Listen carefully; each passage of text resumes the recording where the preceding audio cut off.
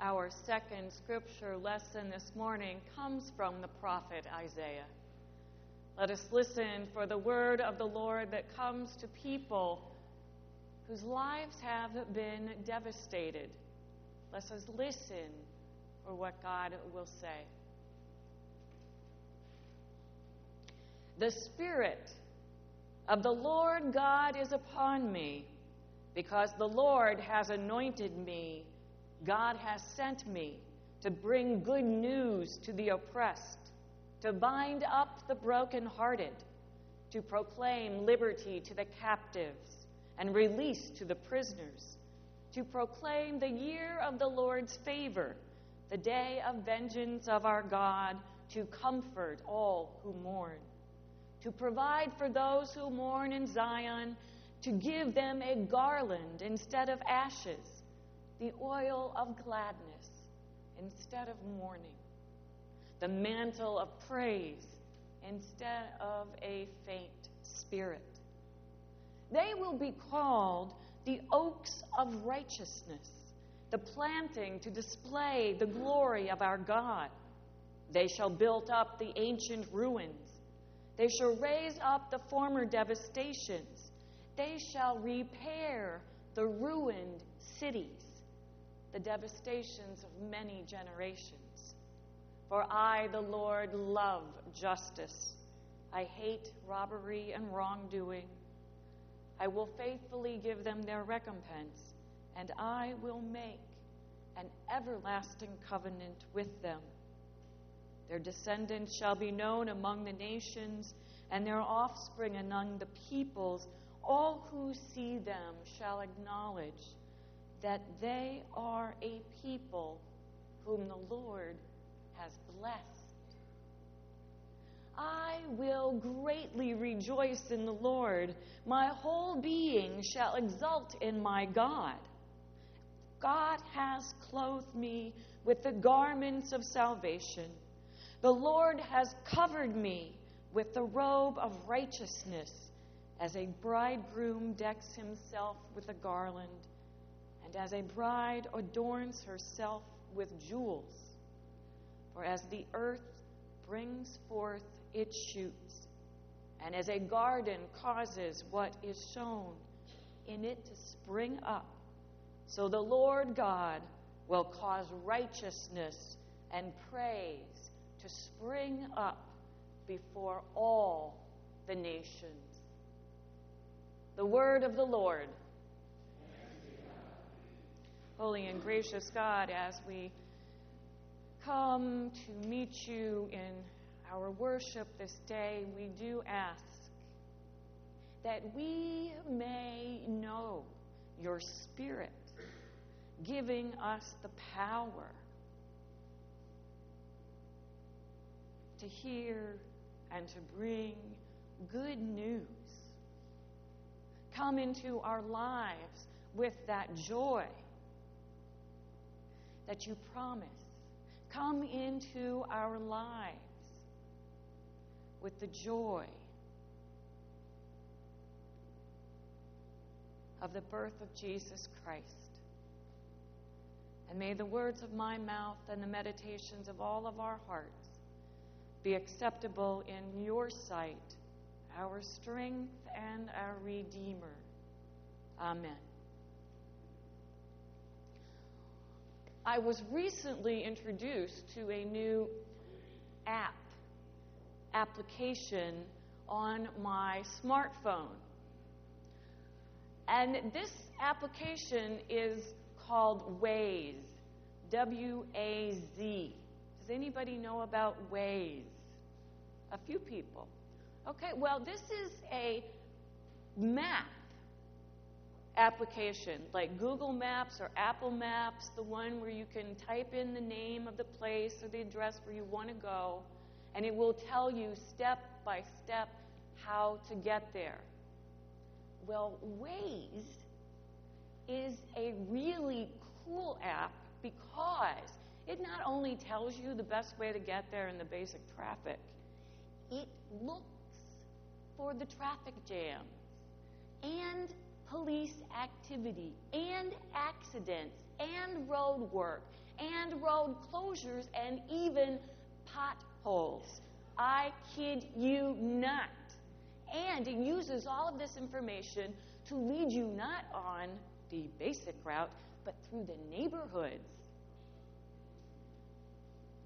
to get you to where you want to go the fastest and the quickest way possible. For example, it not only tells you how to go, but the speed limit there. Now, yesterday afternoon at 2 o'clock, the traffic on Wisconsin between Bradley and Montgomery Avenue was 6 miles per hour. Is that amazing?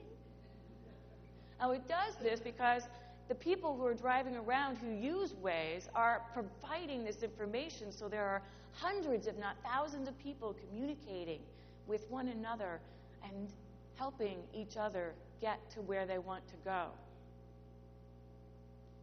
It's all about getting around those obstacles that keep us from getting where we want to be as quickly as we can. There is a power to Christmas. And everybody in this room knows that it's not about getting stuff, that there is a genuine ache for the beauty that leaves us in awe, for peace that lets us be at peace with those we love, and for a global calm. The image that comes to my mind is an earth where a mother reaches out a hand with a cool cloth on the hot forehead of a feverish child earth to comfort and to whisper, "It's all right. Everything is going to be okay." And so we want for that Christmas day to be that day when we rest in that deep, abiding joy. And then we're in the midst of the retailers who are trying to get us there on time. They're counting down the shopping days till Christmas, and you get the emails that tell you that there are only so many more days before you lose your free shipping. And we're worrying maybe about getting those e-cards on Facebook out to our friends, unless you're still writing Christmas cards. We want to get there and get to that day, that spiritual place of fulfilled hope and peace and joy. And then we are bombarded with these obstacles as we're trying to celebrate peace on earth and goodwill to all. We're bombarded with the news of our nation using extreme interrogation tactics. And we're bombarded by the reality of racism and police brutality and the protests blocking traffic and Congress playing Russian roulette with the economy again.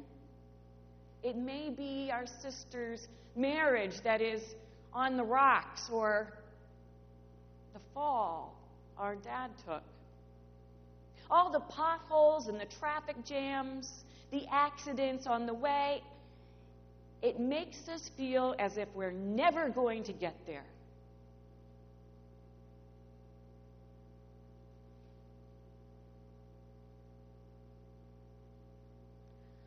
Isaiah and Jesus and John all knew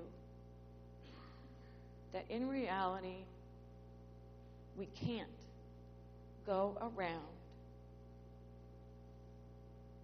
all of the traffic jams or the road closures, and as much as we try to avoid the hard truths of the world and our own lives, we get farther and farther from joy.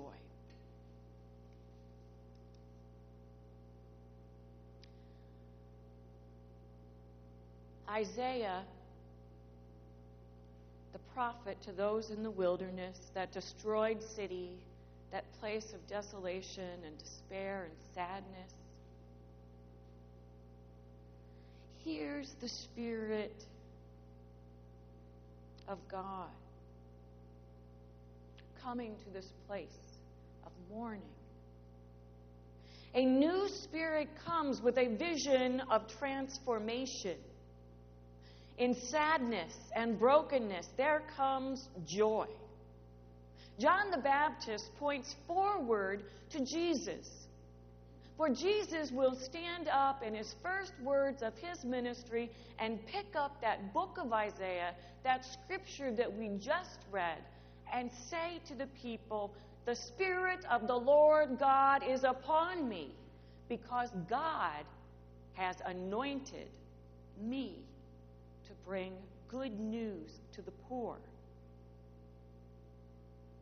This is the way of which John speaks of preparing the way in the wilderness for the coming of the Messiah. This is the way that Isaiah has told us about being in the place of mountains and of valleys and the rough places. That is where we meet Jesus and justice. It leads us not around traffic or roadblocks or potholes, but looks for them. The accidents, the cars pulled over on the shoulder, the road work, the police activity. It brings us, the Spirit brings us to these places that we may bring good news.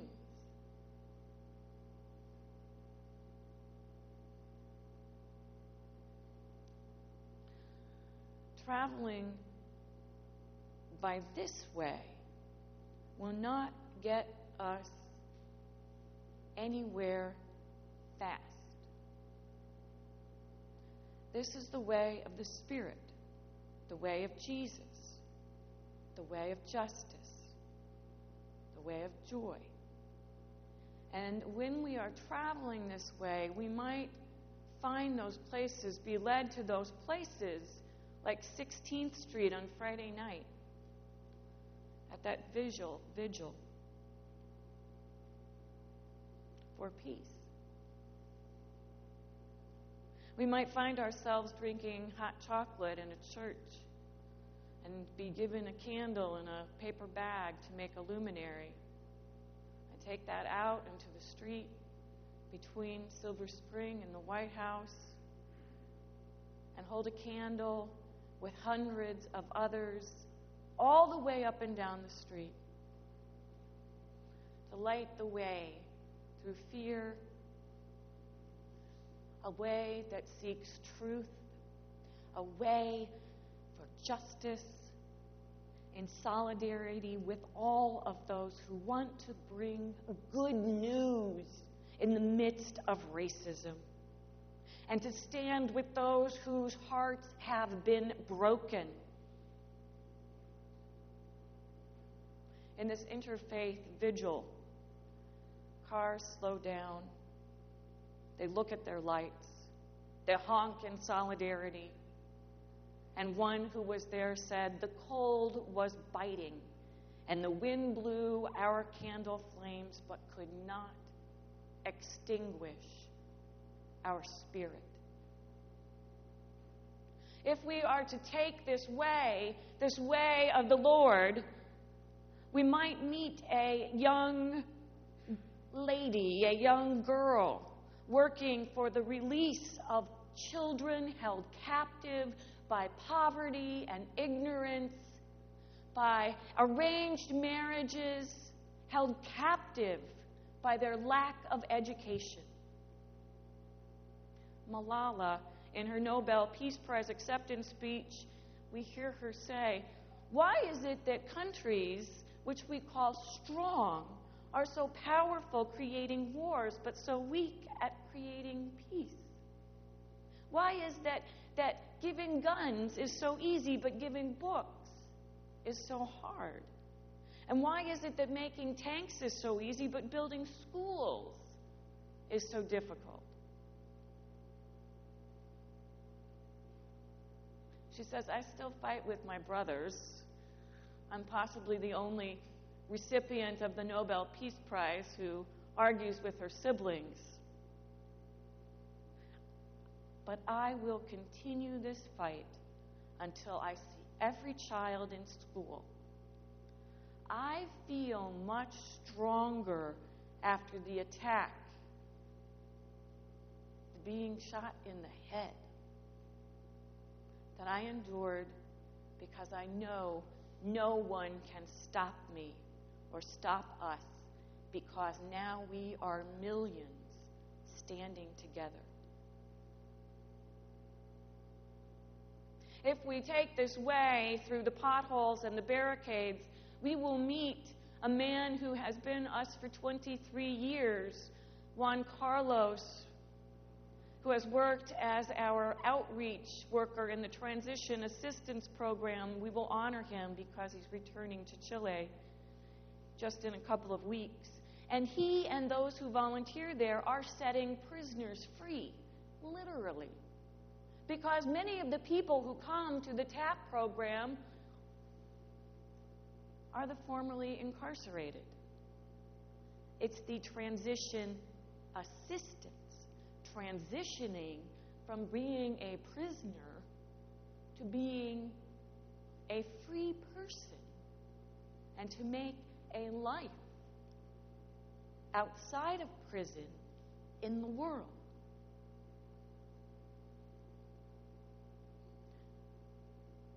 Over the years, Juan Carlos has helped more than 13,000 people here. And that's just half of the number of people we have helped. This congregation, in walking that slow way of looking for those who have been pulled over to the side of the road, has helped more than 30,000 people. If we are to take this way, we might find ourselves at some place like Arden Courts, that residence for those who are suffering with memory loss. I remember one time being in a church group as a teenager or middle school kid, and we went to the nursing home, the residence care place, and we were going to sing Christmas carols, except for the person who was supposed to bring the words and the music forgot them. So we got there, and, we all kind of were like, well, let's at least try the first verse. And finally, we just settled on Jingle Bells. And there was a woman there who just sat there with her head bowed, and it was as if she was asleep until we sang Jingle Bells. And then a faint spirit heard that familiar song that reached back, and she sat up and was singing with that brightness in her eyes and a smile on her face. And there was joy. We saw the mantle of praise. That way through the wilderness of traffic jams and roadblocks is the way that John is preparing. It is the way of which Isaiah speaks that brings good news to the poor and freedom to the captives and comfort to those who mourn.